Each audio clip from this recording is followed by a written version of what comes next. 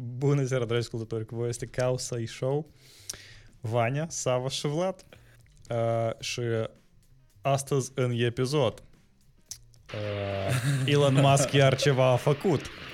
Cineva a canceluit din nou. Rust is still great? Of course it is. A ieșit un release nou la ceva ce noi nu folosim, dar avem opinie. Evident. Apple a făcut ceva din nou. Nu știm și, dar degrabă aflăm. E că cam asta e structura noteselor noastre de azi și despre ce noi discutăm. Ok, Vlad. Eu nu știu dacă șutca asta a zburat sau nu. Șutca asta got out of control, tu să înțelegi. Ok. Короче, da, să spune tu și pe urmă eu. Eu am ascultat niște episoade de ale noastre și ne-am dat seama că ele sunt toate, cum să zic, foarte similare într-o oarecare măsură. Și eu am scris un script pentru episodul. Au un format. Da, au un format, da. Și guess what? Și noi avem un program azi corespunde foarte bine acestui format. Numai că noi nu spunem cuvântul Clubhouse, dar noi spunem cuvântul Discord. Asta e. Ok. Asta e product placement, da? În stilul Causa Show. Exact. Bun, hai să luăm atunci la rând. Mai scurt, asta tipă o șutcă era, care Vania a spus că noi nu avem teme, dați să vorbim despre asta, pentru că noi, pe-albumul, tot timpul despre asta vorbim. Și guess what? Noi chiar azi vorbim despre asta și nu numai episodul ăsta. Eu propun că, începând cu azi, fiecare episod să aibă așa format. Și noi numai la temele astea să vorbim. Cum vă așa și Ești comod, poți scrollezi direct unde tu vrei. Da, exact. Foarte previzibil, tu știi despre ce și tu nu te stresezi, știi, nici nou, lumea asta, tot timpul ceva nou se întâmplă și asta e stresant, asta te scoate din... Da, ca un ritual, știi, când intri, trebuie întâi icoana din dreapta de pe pat, după asta din stânga de pe pat, după asta, da. Da, te închini în asta la Evanghelie, da. Exact. Așa că, pe planul, Elon Musk iar ceva a făcut. Rебята, ce a făcut Elon Musk săptămâna asta? El nu a făcut, adică... Twitter-ul nu luăm în considerație, pentru că, da, el tweetuiește fiecare zi și ca automat. Nu, el azi a tweetuit ceva interesant, asta noapte, și tot criptopiața o leacă... Transformat din meme lord în machinator lord, te garantez. De parcă el nu era înainte. Короче, el a spus că nu mai primesc Bitcoin. Cu Bitcoin nu poți să cumperi Tesla. Și Bitcoin a căzut cu 12%? Da. Și, dar de fapt nu numai Bitcoin, a căzut TED. TED a căzut. Și nu știu, Shiba Inu Coin tot a căzut. Știi? TED вообще a căzut. Și asta e destul de interesant pentru că el, de fapt, a spus că, hei, noi căutăm ceva care e mai sustainable, pentru că foarte mulți critici la cripto spun că, băi, cripto nu e tare sustainable din punct de vedere energetic. Mă rog, eu nu știu, eu nu tare bine cumpăr argumentul ăsta. Aha, dar îi fac electrocaruri care tare sustainable, da? Exact. Știi? Băi, să faci un iPhone nou în fiecare an, e că asta nu e sustainable în energie. Dar bun, să admitem. Mie îmi pare, ok, Sava, ce crezi despre memul de la raia asta, al lui Musk? Eu cred că el pur și simplu s-a folosit din momentul că cryptocurrency nu este decât resec încurmărită și legal, nu poți nici să-l tragi până să-l răspundere, dar el a făcut clasic pump and dump, cum se numește schema asta. Da, Ponzi. Nu Ponzi, e piramidă, asta e pump and dump. Argumentez. Voi văd că ați văzut... În primul rând, era absolut evident când eu spus că vreau să vând Tesla prin Bitcoin, toți erau super revoltați de faptul că Bitcoin e consumer de tot asta și era logic, adică deși tu e așa stilul, nu ți-a apărut soveste sau cum, sau nu te-ai gândit la asta, da, adică asta e super shady, dar mă rog, el a ales asta să facă, dar cel mai shady e faptul că el din banii companiei a cumpărat mai mult de 1 miliard de Bitcoin, acum 2 luni. Au cumpărat mult stare, eu nu știu, miliard, milioane, habar n-am, dar ideea e că eu au cumpărat mult. După asta eu anunțat că o să vând Bitcoin și au spus că da, noi am cumpărat pentru că să avem, nu știu, cum spun eu, volatilitate, da, în valuta și, nu știu, Da. Digital assets. Da. Diversificare. Noi să ajungem la cuvântul cheie, da? Pe urmă, ok. După care eu luat și o spus că, ok, noi permitem asta, da? Ei au luat și început să vândă și short coin-ul, că nimeni nu cred că tare observat, da? Și după ce au vândut etat și au arătat pe balance sheet că e undeva compania Tesla, îmi pare că, eu pot să greșesc, dar îmi pare că vreo 25% din profitul acestei companii în ultimul quarter a fost de pe cryptocurrency. Eu spus că gata. Nu mai facem asta. Și știți ce? Ok. Da, acum, guess what? Adică nu pot să greșesc asta, dar ideea e că asta e pur și simplu aberant cum el pur și simplu a făcut cu valuta asta. Adică nu că nici că eu n-am nimic în Bitcoin, dar pur și simplu asta așa de cumva urât dacă cinstit. Sava, și acum să scriu petiții, se semnează ca el să întoarcă înapoi abilitatea asta de a cumpăra cu Bitcoin Tesla. Și îmi pare că el a tweetuit vreo câteva ore în urmă că se gândește să facă asta. A căzut 10-15%, el să cumpere înapoi, iar îți dai posibilitatea și urmează să facă un tweet. Exact. Și tot compania Tesla să facă bani pe Twitter-ul lui Musk. Că aparent adică deja face. Da, deja face, da.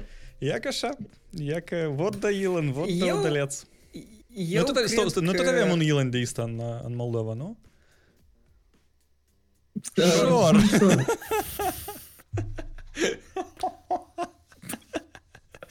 Тоже мим-лорд.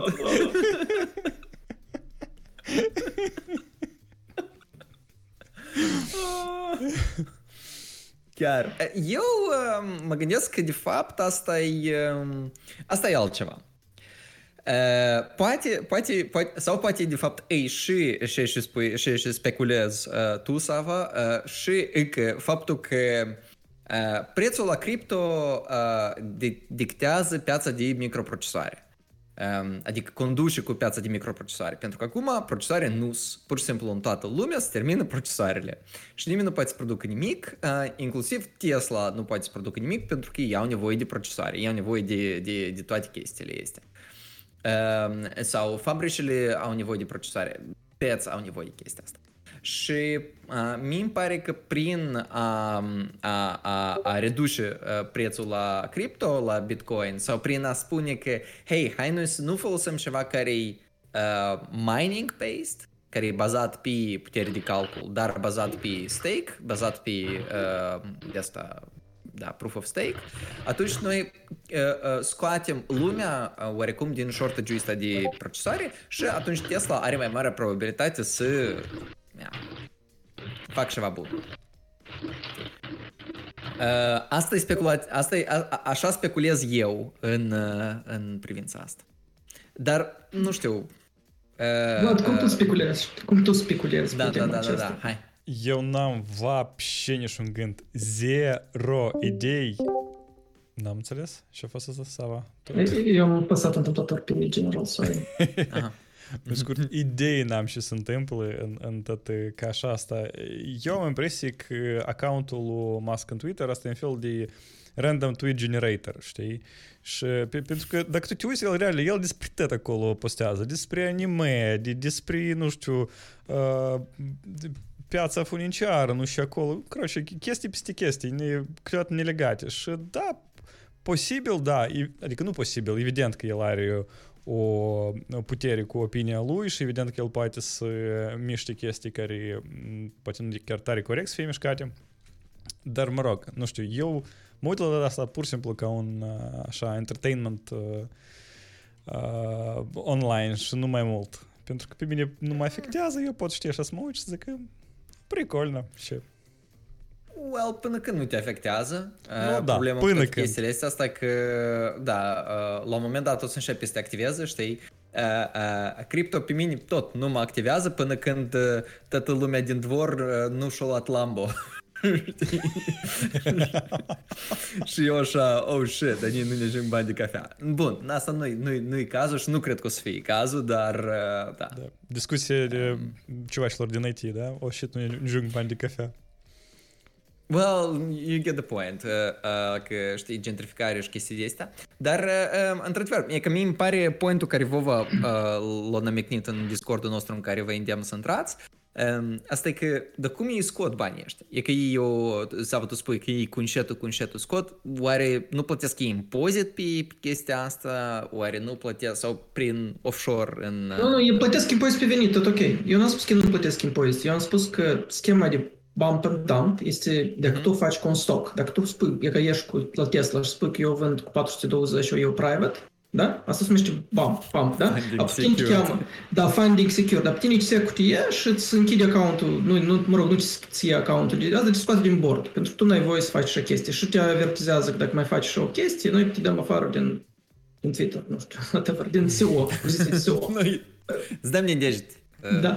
Adică asta era cumva deal-ul. Și el a spus, ok, bine, eu nu mai am voie să vorbesc despre stocuri, pentru că asta e legal n-am voie să fac asta. Dar despre cripto poate.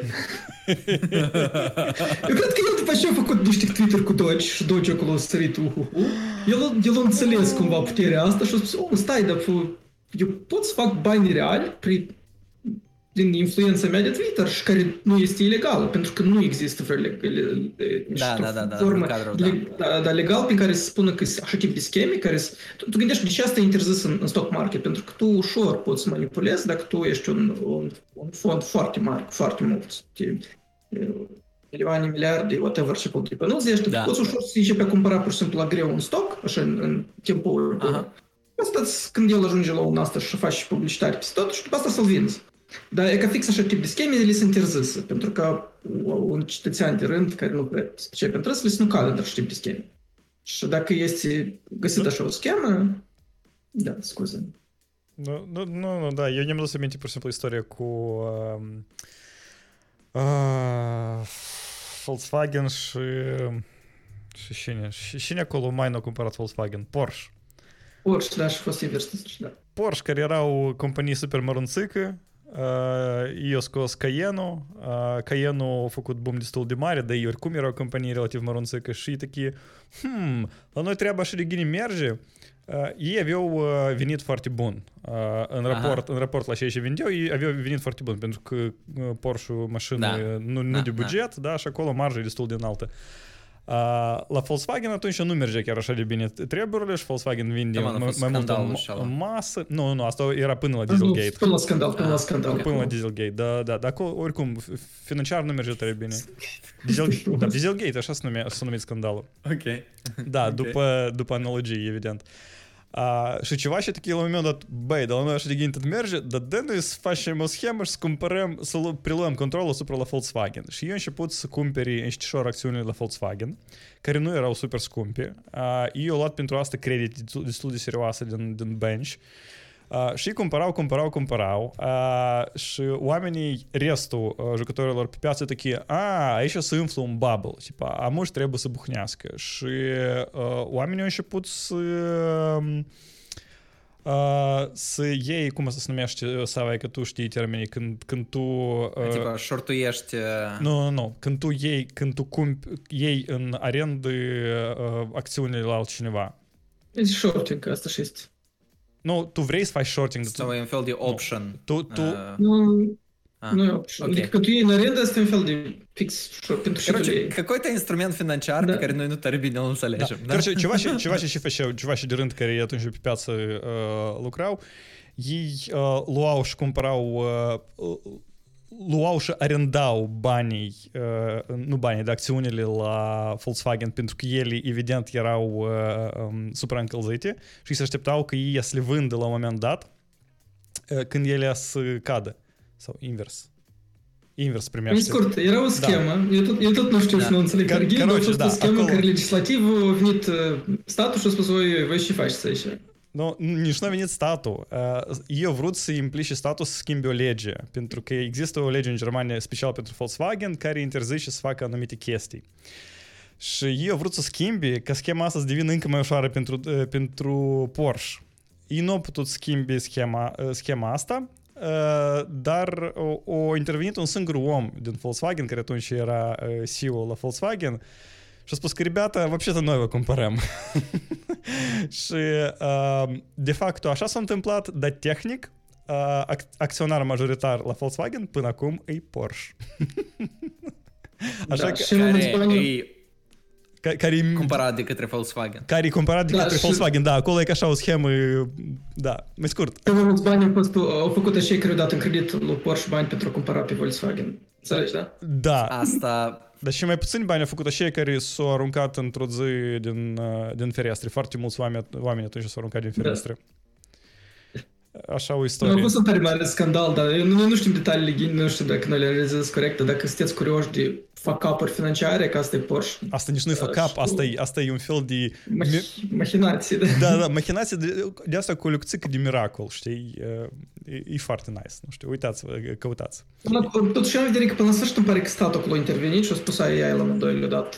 Nu trebuie statul să intervină. A intervenit ceva cu ăsta din Volkswagen, da, și el a oprit toată figneaua asta și acolo tot s-a normalizat. Eu am ajuns la o înțelegere.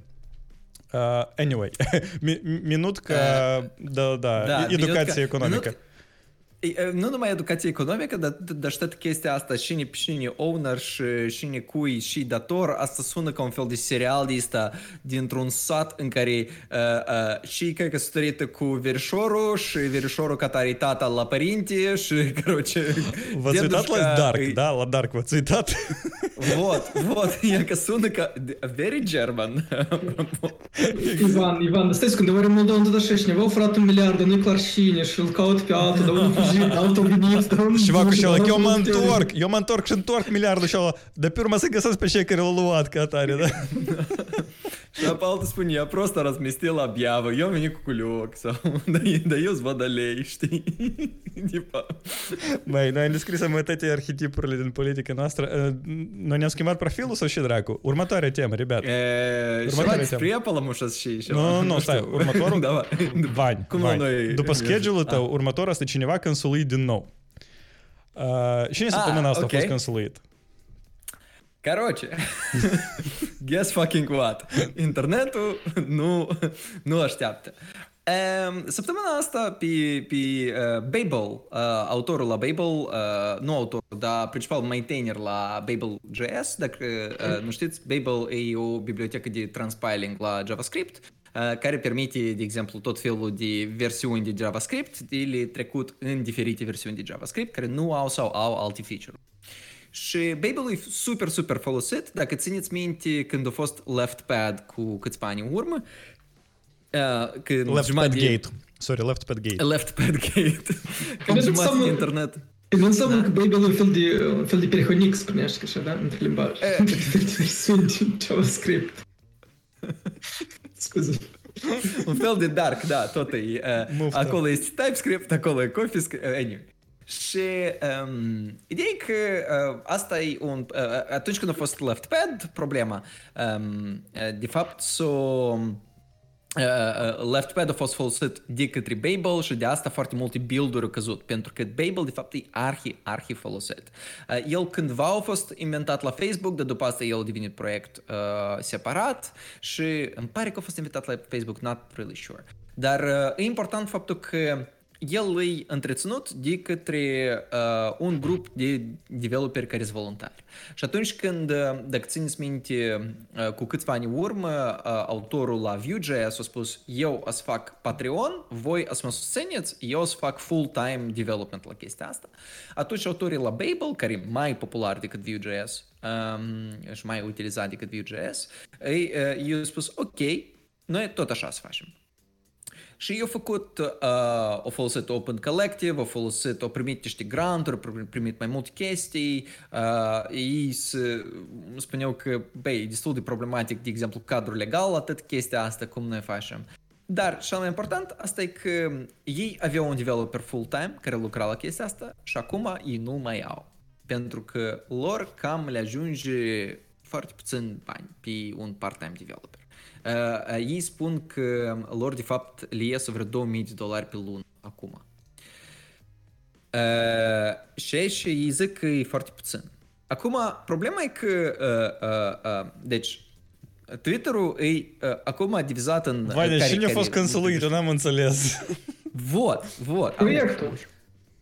În două câmpuri. Unul, asta e oamenii care spun, băi, Ce să fignia? Este proiect folosit de către Google, Airbnb și toți restul care spun, care sunt pe VC money, știi, care au bani și care nu pot spună nații $500.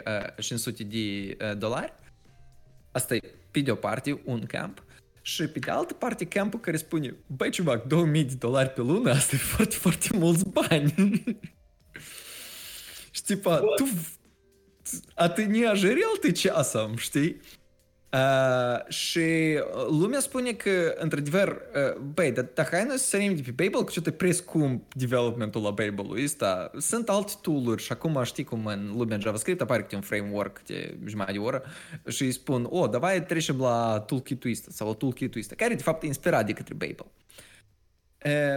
Și developerul trebuie să-și deactiveze Twitter-ul pentru că e imposibil, foarte multă lume acum spune, băi, e că you greedy motherfucker, deși tu vrei atâția bani. Вот. Și credeți despre asta? Eu cred că asta nu e corect. Eu cred că tu nu istoria corectă ai povestit acum. Pentru că ca tare, canceluit a fost Bill Gates de soția lui. What? Pentru că voi știți, da, tăți de-amă că i s-a despărțit, da, eu declarat că îi divorțează Melinda cu Bill, dar motivul este, nu a fost clar până nu de mult. Și este așa un zvon că Melinda l-a lăsat pe Bill pentru că el a vorbit cu Jeffrey Epstein. Epstein. Ok. Da, prost a vorbit cu dânsul. Adică asta e deja a doua persoană, da, care e canceluită din cauza la Epstein la noi. Vlad, la tine șutcă a fost prea lungă, să revenim la Babel. Deci, asta nu a fost șutcă, asta chiar era tema care trebuie să fie discutată. Ok.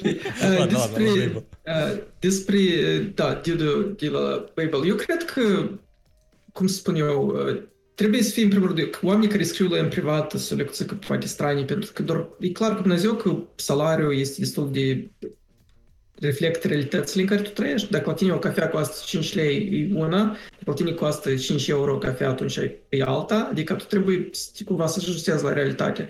Și e interesant că, în principiu, oamenii nu înțeleg asta și le scriu în privat. Asta e foarte straniu.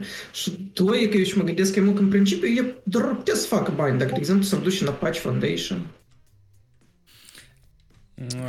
Nu știu de cum, da? Dai seama că te duci în Apache Foundation. Da, se duce în câmp, știi?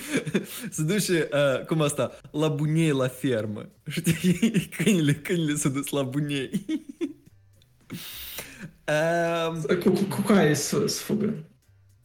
Dar pe mine mai tare mă indignează în toată istoria asta, într-adevăr, faptul că noi avem, de exemplu, CNCF pentru mai multe proiecte.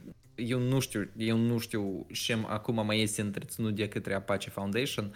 CNCF întreține careva proiecte pentru că ei pun ștampila CNCF approved și ei mai au niște regulamente. Și CNCF, Vania? Cloud Native Computing Foundation. Ok. Asta e ceva și care Red Hat și să fie asta, nu?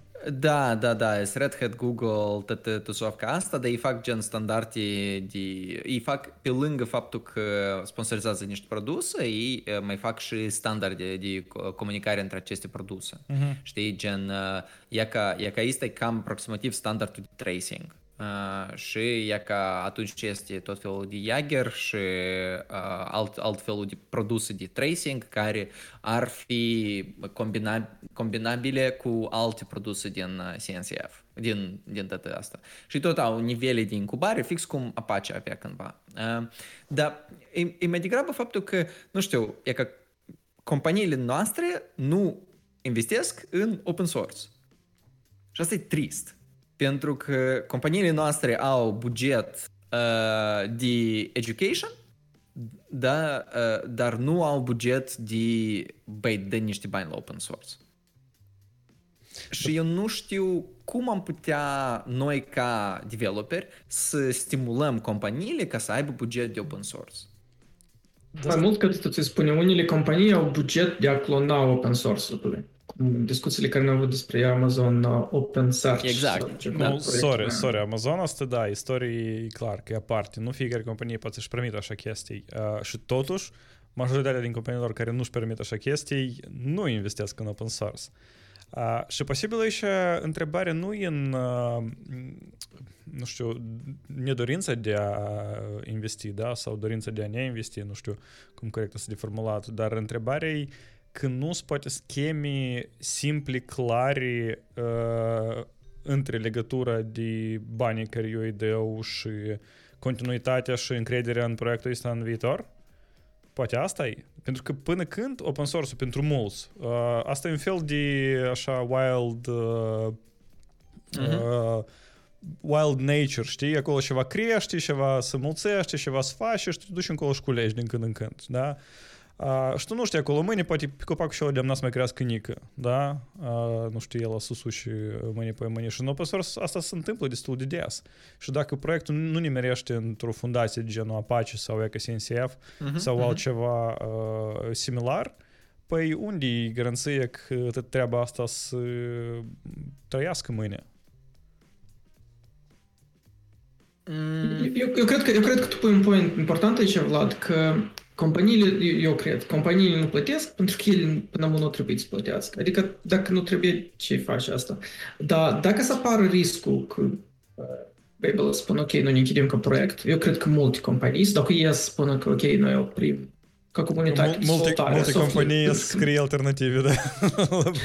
Eu nu neapărat cred că scrie alternative, eu cred că foarte mulți sunt destul de conștienți și faza e că iarăși noi vorbim despre o piață liberă în care o să aștepte cine primul vrea să sponsorizeze. Pentru că evident că dacă Google sponsorizează, nu știu, așa, și Facebook o spune, ok, bine, bravo că voi plătiți asta. De asta nu știu dacă e bun approach de care Ivan, că cumva tu deschis, ideea cu care am să la tine, genul cum noi, ca developer putem din companii noastre să influențăm companiile, să rugăm ca ei să plătească. Eu cred că direcția totuși către fundații pare mai clară, pentru că dacă eu cu compania mea spun ok, noi să plătim X bani lui Babel și altul să plătească X bani lui altul, nu e clar, dar ce noi plătim așa mult, de ce nu așa de mai puțin și mai departe. Când fundațiile astea au fix asta rolul de a da cumva invoice-uri pentru diferite companii la diferit. De exemplu, tu ești Google, tu o să plătești mult. Tu ești companie mitică, tu o să plătești mai puțin. Și ei permit îți banii ăștia și distribuie la care proiecte sunt mai tare, necesită sau nu dezvoltare. Pentru că, de exemplu, Babel, dar cât de multă dezvoltare mai necesită acest proiect? Cât de tare el trebuie să mai dezvolte sau nu în viitor apropiat? Sava, să JavaScript. Dacă el nu e rescris fiecare săptămână, el moare. De exemplu, sunt în Ruby, ți minte în Ruby tot este un fel de fundație care se putea deschide, că tot trebuia oricine să poată contribui. Eu nu știu dacă asta mai are loc. Da, asta este, da. Ruby Foundation mai sponsorizează proiecte, da. Gemuri, chestii, librării. Mi-mi pare că aici e, sure, adică tu poți să iei, știi, un fel de tax din, nu tax, dar să spui, ok, eu să donez 0,01% din profitul meu la open source și să te uiți prin Gemfile și să te uiți la produsele și alea sau să te uiți prin dependențele tale. Mi-mi pare că asta ar stimula două chestii. Unul, asta e că noi să înțelegem cu mult mai clar că noi stăm, de fapt, pe lucru altora, și sau noi contribuim înapoi sau prin efort sau noi contribuim prin bani. Pentru că, de exemplu, compania la care eu lucrez, noi n-am făcut noi am făcut open source la un lint configuration. Cam asta e. Style guide. Bun, uite, eu am o întrebare aici care e referitor la, spre exemplu, presupunem compania X hotărăște să plătească 0,01 din veniturile lor către Babel. Acum, Babel, la rândul său, are încă 400 de dependență.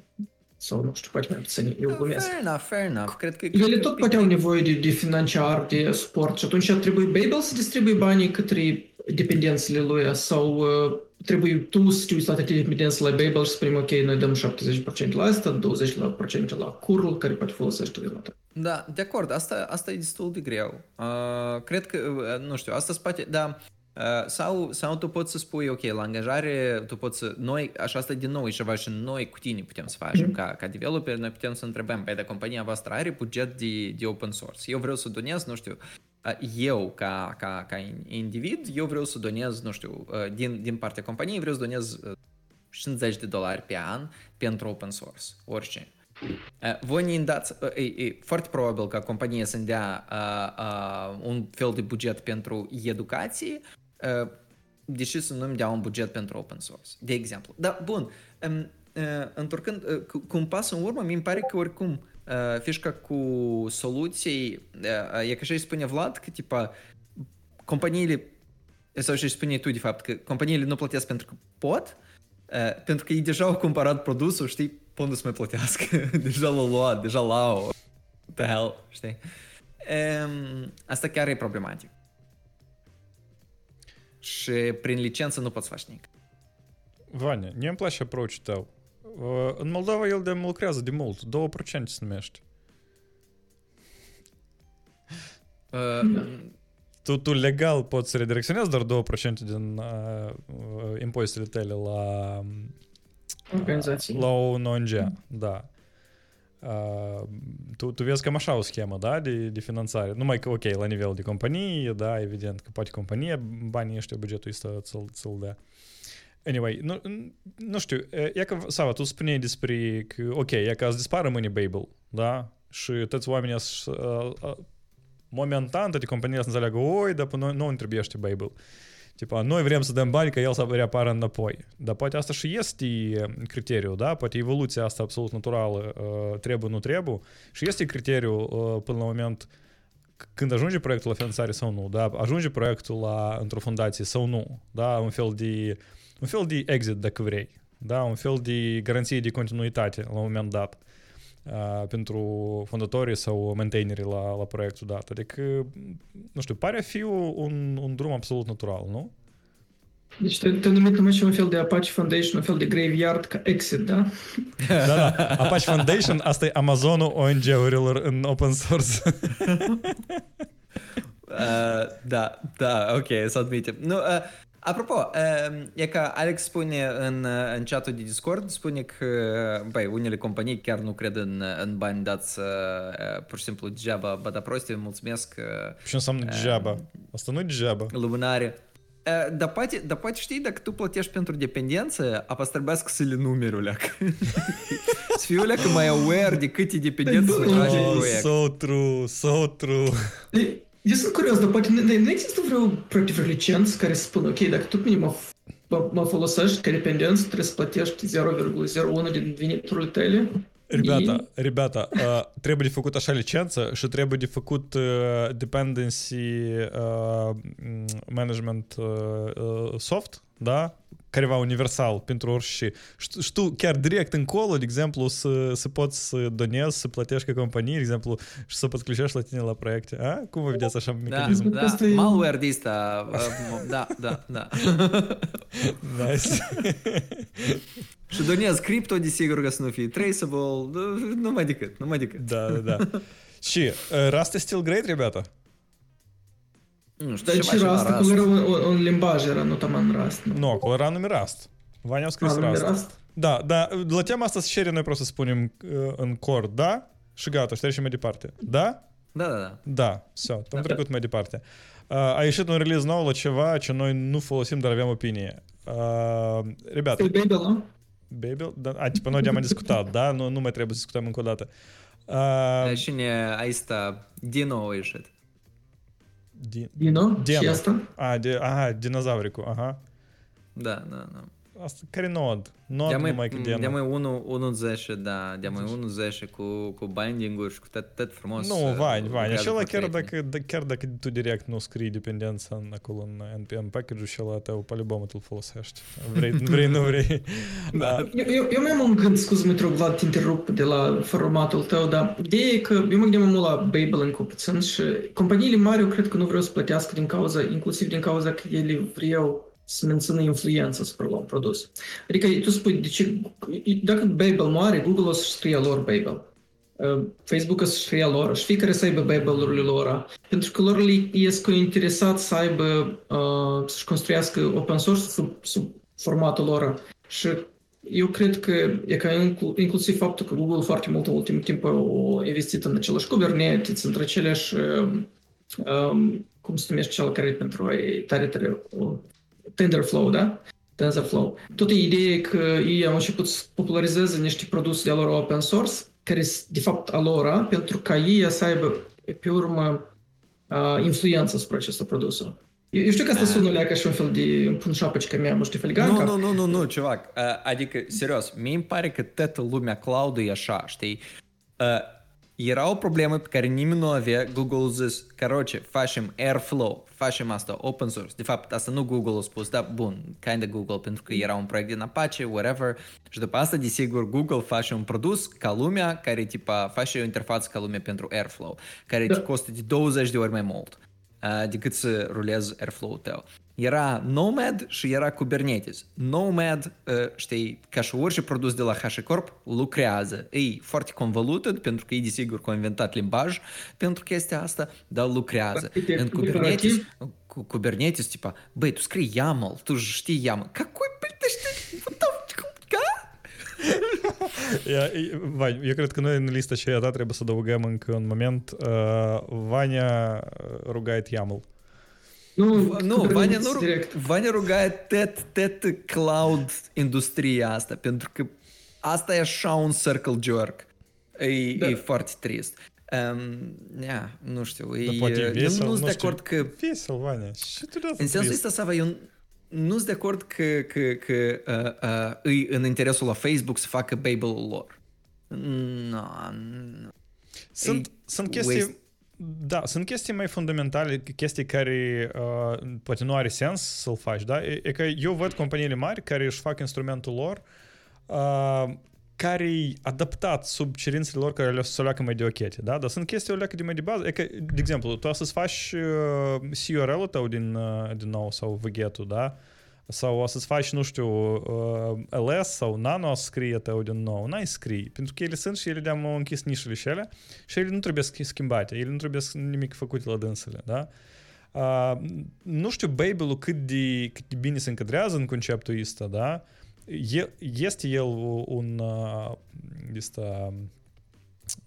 o petricică de ce știi fundamentală, indivizibilă, care tu nu o poți scoate din necesitatea ta, da, de development sau nu. Sau poate fi adaptată pentru fiecare proiect cumva aparte, da? Și atunci, într-adevăr, fiecare jucător mare spune că, băi, de la dracu noi să facem a nostru, deși nu. Eu cred că asta e întrebarea. Și așa putem... Și mai este și încă o problemă, asta e că dacă noi introducem un fel de taxă, dacă noi începem să plătim, noi plătim la produsele care sunt hip. Și noi plătim la produsele care nu numai... Adică noi n-ați plătim la CURL, deși dacă moare CURL, moare jumătate de infrastructură, sau dacă moare, nu știu, dig, apoi moare jumătate de infrastructură, pentru că, desigur, it's always DNS și, nu poți altfel.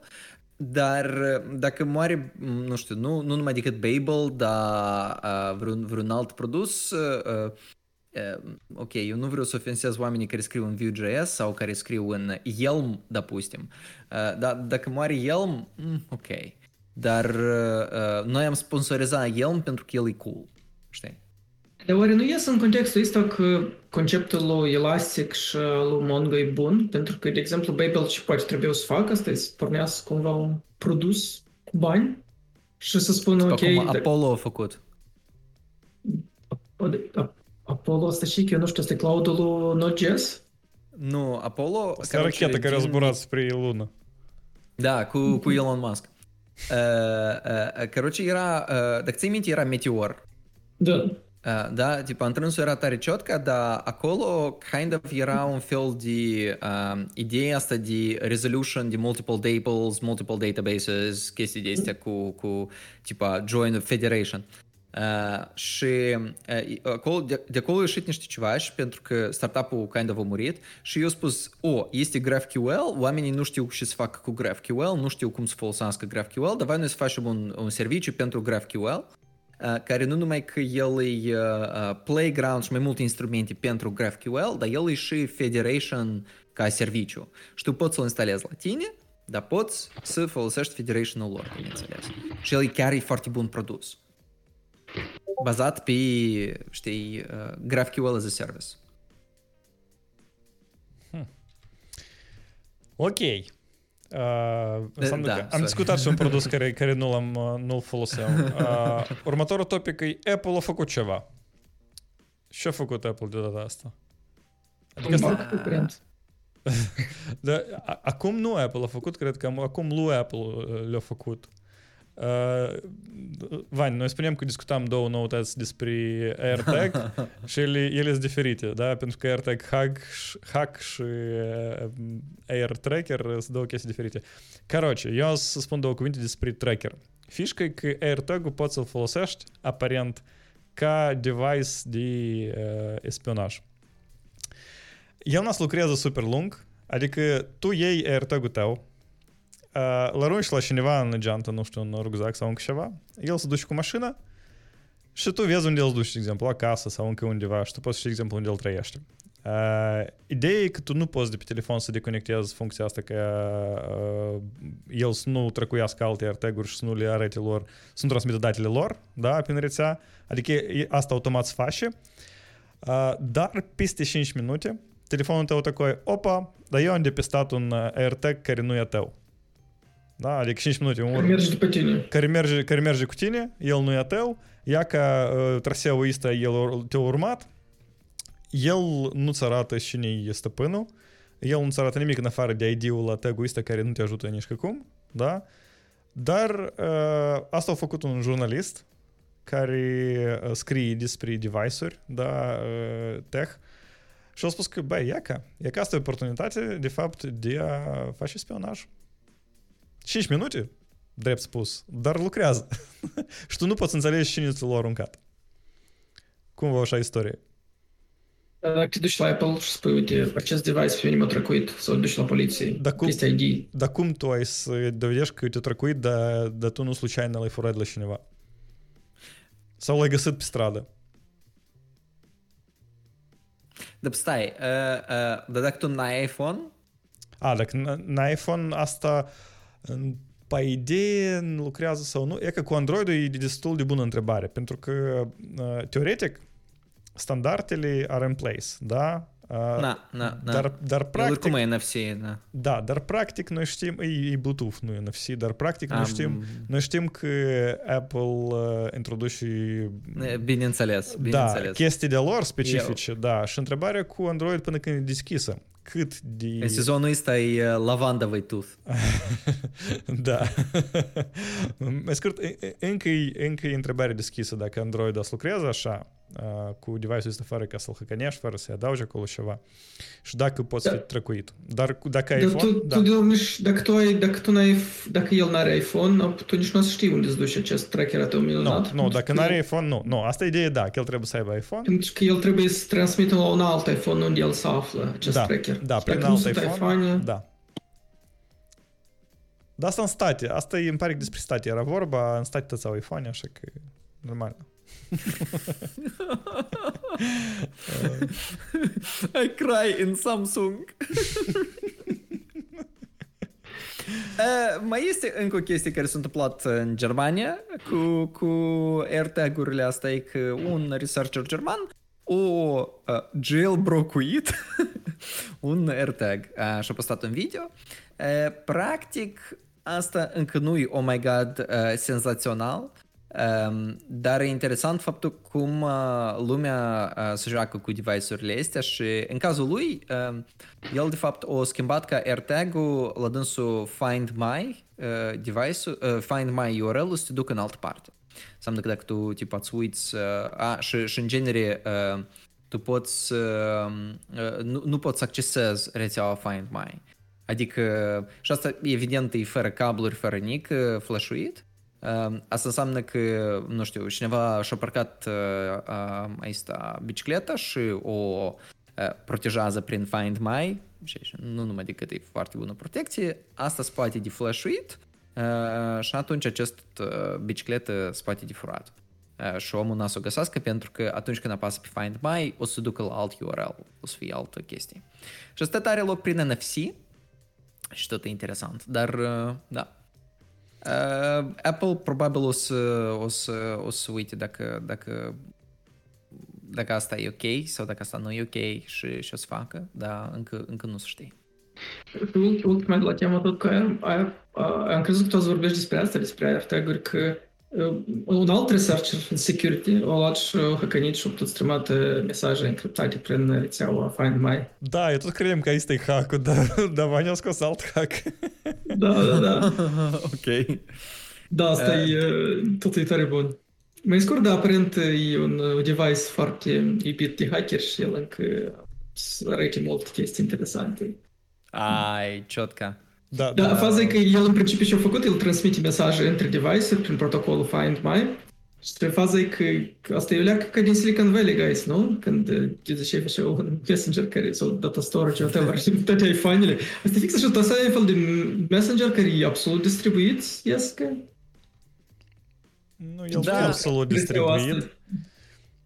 Da, asta cum cineva spunea despre faptul că cool, Tesla grăiesc între ele pur și simplu că să ne atași. Că grăiesc printr-un protocol custom. Noi ca într-o zi să zic că aftabote. Nu, dar și ideea că de ce asta e important, pentru că însuși protocolul, cum el e făcut la AirTag, ca el să facă broadcast la atât cât mai mult telefoane ca să găsească care e telefonul care îl caută pe acest tag. Faci că tu dacă încriptezi un mesaj, dacă numai acel care decriptează are cheie inversă, teoretic tu poți pur și simplu să faci broadcast asincron la un mesaj, el se ducă și prin telefon la un altul tău sau din server, nu știu, și să ajungă la altul și tu să decriptezi în partea asta. De asta și cumva e fan. Că eu când trec pe lângă un alt iPhone, iPhone-ul meu comunică cu iPhone-ul și ala, ca să găsească, de exemplu, AirTag, nu? Nu, iPhone-ul nu. Nu știu sigur.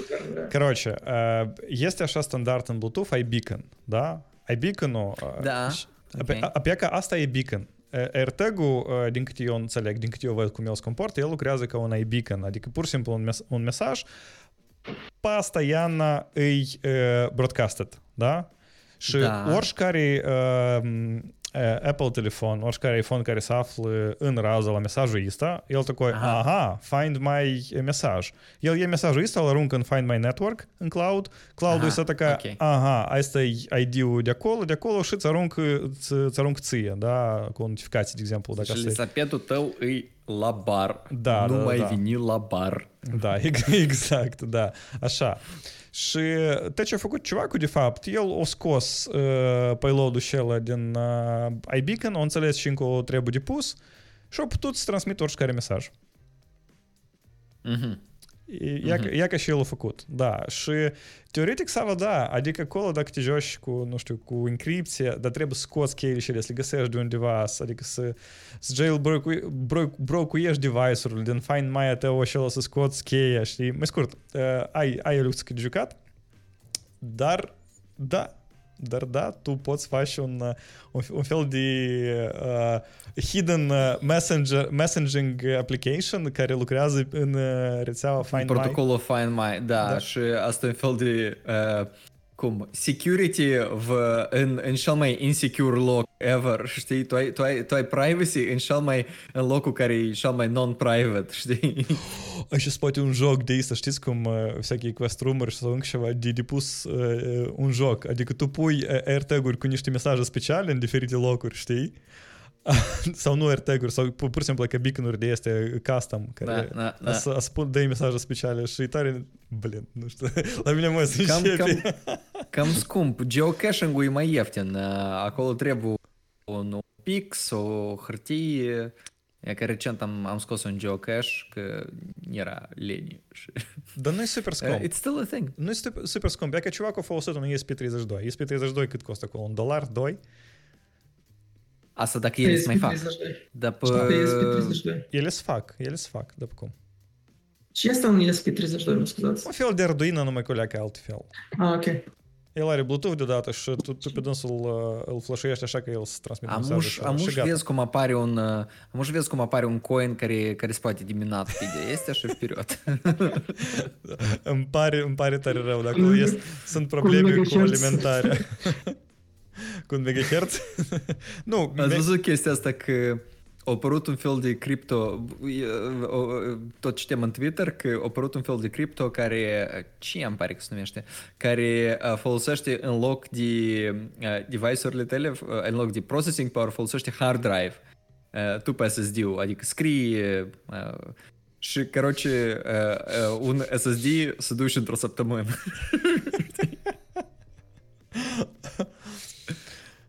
Wow. Băi, un SSD în săptămână sună ca viteza de încărcare la porno de pe torrent tracker. Nu? Depinde. Eu un SSD îl împlem mai... Bun, anyway. Și noi am îndeplinit graficul. Nu, acolo mai era o idee, nu? Dar TikTok noi nu vorbim. Nu era despre TikTok, noi vorbim numai decât după format. Da, trebuie ceva despre tineret, da. Descoperi tineretul. Teme startovskie. Cred că serios, că uite, eu vă dau un tema asta, voi cred că voi să șocați complet. Deci, TikTok este în căutarea cum să facă bani. Și e prea aprend, nu vreau să duc pe direcție neapărat lui Facebook, hai să spunem tot și aduri, sau poate ei deja pun aduri și s-o gândit de hai să fim dăm și mai buni și să adăugăm încă ceva. Deci, ei s-au gândit, dar cum noi să fim mai buni decât Facebook, a? Să facem cum este alternativul lui Facebook, ca LinkedIn-ul. Și a spus, dar și dacă...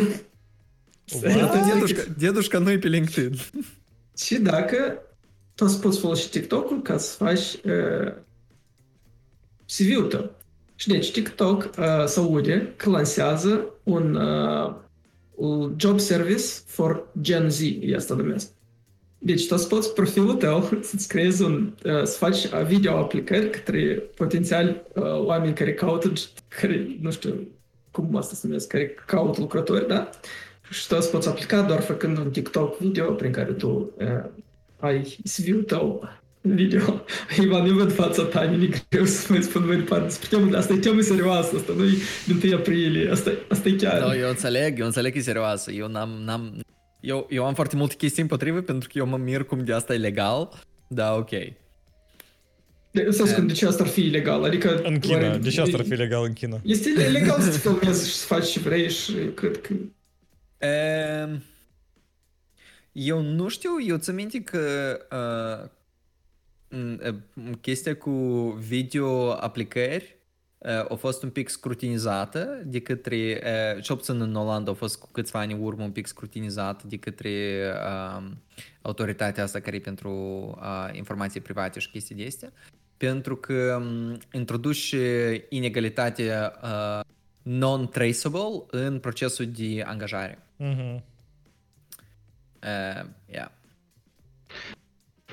Să înțeleg, adică discriminare poate fi, da, de pe vizual? Da, poate fi discriminare, nu numai partea, dar sunt foarte multe chestii că atunci nu-i kind of equal, știi? Pe de altă parte, eu nu știu cum asta are loc, pentru că un interviu tot introduce fix aceeași discriminare, dar cel puțin interviul, știu că la noi cel puțin este o agenție care testează interviurile astea, adică pe noi ne sună cu diferite frecvențe și spun, pe mine mă cheamă ca așa, o să mă angajați, știi, sau adică verifică chestii de genul nume sau dacă eu sunt to be pregnant sau nu, chestii de astea, știi, care ar trebui să cauzeze careva discriminări. Ei testează diferite agenții de angajare, cum ar fi noi, testează dacă noi am discriminat. Și eu știu că la noi era un fel de program de training, tipa, băi, rебята, noi deși suntem foarte buni la chestia asta, dar trebuie up. Știi? Eu cu tine foarte tare, Ivan, sunt de acord și eu pare că ești în field și știu leac mai bine, dar eu mă gândesc, dacă tu vrei să angajezi influenceri, atunci oare nu fix asta și este portofoliul tău sau un YouTuber? Adică în cazul acela e cumva... Adică noi ne privim depinde de ce perspectivă tu privești aceste CV-uri și aceste aplicări. Dacă tu ești influencer, tu nu cauți job, tu cauți oameni care să plătească pentru reclamă. Și job. Dar și ne-a spus ce înseamnă job pentru Gen Z, da? Adică... Da. Da, poate asta într-adevăr. Asta nu e 9 to 5, asta e mereu, tu mereu. Poate într-adevăr noi nu înțelegem pur și simplu despre ce e asta, nu înțelegem cum lucrează, nu știu, sau cum în viitor o să lucreze piața asta. Poate ceva văd, dar noi nu. Plus că adică mie îmi pare tare interesant pentru că e unesc chestii care... Asta e faza, când tu vezi ceva care tu spui what the fuck, apoi cât mai multe what the fuck-uri spui, cât pe mai cumva șansa e ca asta să lucreze, pentru că eu văd, deși nu tu să ai un fel de explicare despre tine, în 3, 4, 5 cuvinte cum tu vrei, în care tu spui de ce tu ai vrea să lucrezi cu oricare companie. Eu înțeleg, Ivan, și tu ai un stare strong. Nu. Despre discriminare și asta e tare true. Sau tu înregistrezi în TikTok în care tu spui bine ați venit la Star Kebab, gustul visului. Știi? Și cât de repede tu spui chestia asta sau cât de știi, cu câtă convingere tu spui chestia asta. Ți minte, într-o perioadă la Star Kebab era un propoziții de vreo, nu știu, 20 secunde, care tu trebuie să stai și să aștepți cât îi spun chestia asta și tu așa, bă, devine foame. И эти супер предложения ți numerau, da? Da. Nu știi cum să răspunzi, trebuie să răspunzi cu de toate. Eu început să aibă foarte multe de toate. E surpriză, kebab surpriză. Ayran vreți, da, kefir vreți, da, cola vreți, da, clasic, normal. Dar întorc la TikTok, de fapt, Sava, eu spun, dar mie, într-adevăr, tare îmi place chestia asta, pentru că adică îmi place ca idee de pivot, știi? Asta e un pivot de ăsta care, așa e, так можно, știi? Și asta mie îmi pare destul de, wow, nice, походу eu știu ceva, sau nu, I don't know. Să vedem. Dar dacă cinstit, asta poate fi într-adevăr destul de folos ca tu, e ca la etapa de screening, da? Că tu să nu vrei să, într-un moment, să faci, pur și simplu, interviu cu omul, da? Tu ai să vezi 5 secunde sau 10 secunde cum el vorbește, da? Cum el comunică și tu, de exemplu, poți să înțelegi că, ok, e că pentru jobul ăsta she is not suitable, știi? Adică eu îmi închipui că la screening-ul ăsta inițial asta ar putea să lucreze. Da, oricum rămâne un procent foarte mare de... Ce ești, tu ai povestit, e fixă că și ești Ivan despre discriminare. Da. 5 secunde înțelegi că vreau sau nu cu asta să lucrez. Asta e tare greu, că majoritatea skill-urilor... Stai o leacă, da. Este un procent foarte mare de biases și de probleme cu inclusivitatea și alte probleme rămân oricum, pentru că asta omul acolo stă și analizează, da? Posibil n-a să analizează omul degrabă. Asta o variantă. Da, două variante, de exemplu, dacă omul are concret criterii, de exemplu, da, nu știu, el a putut să, nu știu, grupa говоря, să pronunțe corect cuvintele astea, tu ai înțeles deodată și el vrea să spună, da, niște obiectivi, da, cât de cât cuantificabile. E greu, eu știu, Vania, e greu. Sună... Nu, e imposibil, pentru că noi spunem it's not a fit, știi? Nu, da, asta vezi că asta e rezultatul final. Cultural fit, scuze-mă. Da, not a cultural fit. No, sorry, eu nu cred că e acolo cultural fit. Criteriile pot fi mult mai simple. Da, e că omul a spus o propoziție. Tu ai înțeles din trânsă ceva, n-ai înțeles din trânsă ceva, adică mesajul. Eu să înțeleg propoziția asta din 3 cuvinte, eu din 4 cuvinte. Nu, serios, nu poți fi criterii care sunt foarte ușor măsurabile dintr-un video, nu? Înțeleg, sunt de acord. Eu da, sunt de acord. Sunt probabil, știi, cât de bubbly ești. Plus foarte mult din TikTok e prezentare, e filtre, e cât de creativnic tu ești. Și tot e job ad. Eu am văzut oameni care... pe YouTube și-a făcut un fel de vlog și ia că cum eu să aplic la lucru și de fapt vlogul e aplicarea lor la lucru. Nice. E că tu vrei să spui că fiecare doilea care rezolvă algoritmică pe YouTube să dește. Eu opresc acest canal pentru că dacă este ne-am găsit lucru. Nu? That's a good point. Deși nu. Shit. Deși nu. Eu tot timpul spuneam că dacă tu vrei ceva să înveți, încearcă постоянно să explici asta la alții. Și când tu asta nu mai înțeles, asta e cel mai oportun moment să explici asta la alții, pentru că tu ai click-ul ăsta. Da. Și pe TikTok asta e oportunitate. Și data viitoare facem causă pe TikTok? Конечно. Numai decât. Закруглим, ребят. Да? Ну все. Noi ne-am îndeplinit planul. Facem mai ca și el. Data viitoare, Elon Musk a să fac ceva din nou, Apple a scoate ceva din nou, sau Intel, sau... Asta e, noi despre unul n-am greit. По-любому cineva și consulit. Da. Și rast e четкий. Și nimeni din noi nu a lucrat cu какая-то tehnologie, dar trebuie să spunem că Elm, de fapt, știi cum. Eu am auzit pe un om care a lucrat cu Elm. Da. Care a auzit, care are un drug la care nevasta, da. Care a trecut un tutorial. Causa e show, stabilitate din ziua de azi. Mulțumim mult, dragilor, că ați fost cu noi. Asta a fost Causa e show, Vania, Sava, Vlad. Ne auzim joia următoare. Pa, pa! Pa, pa!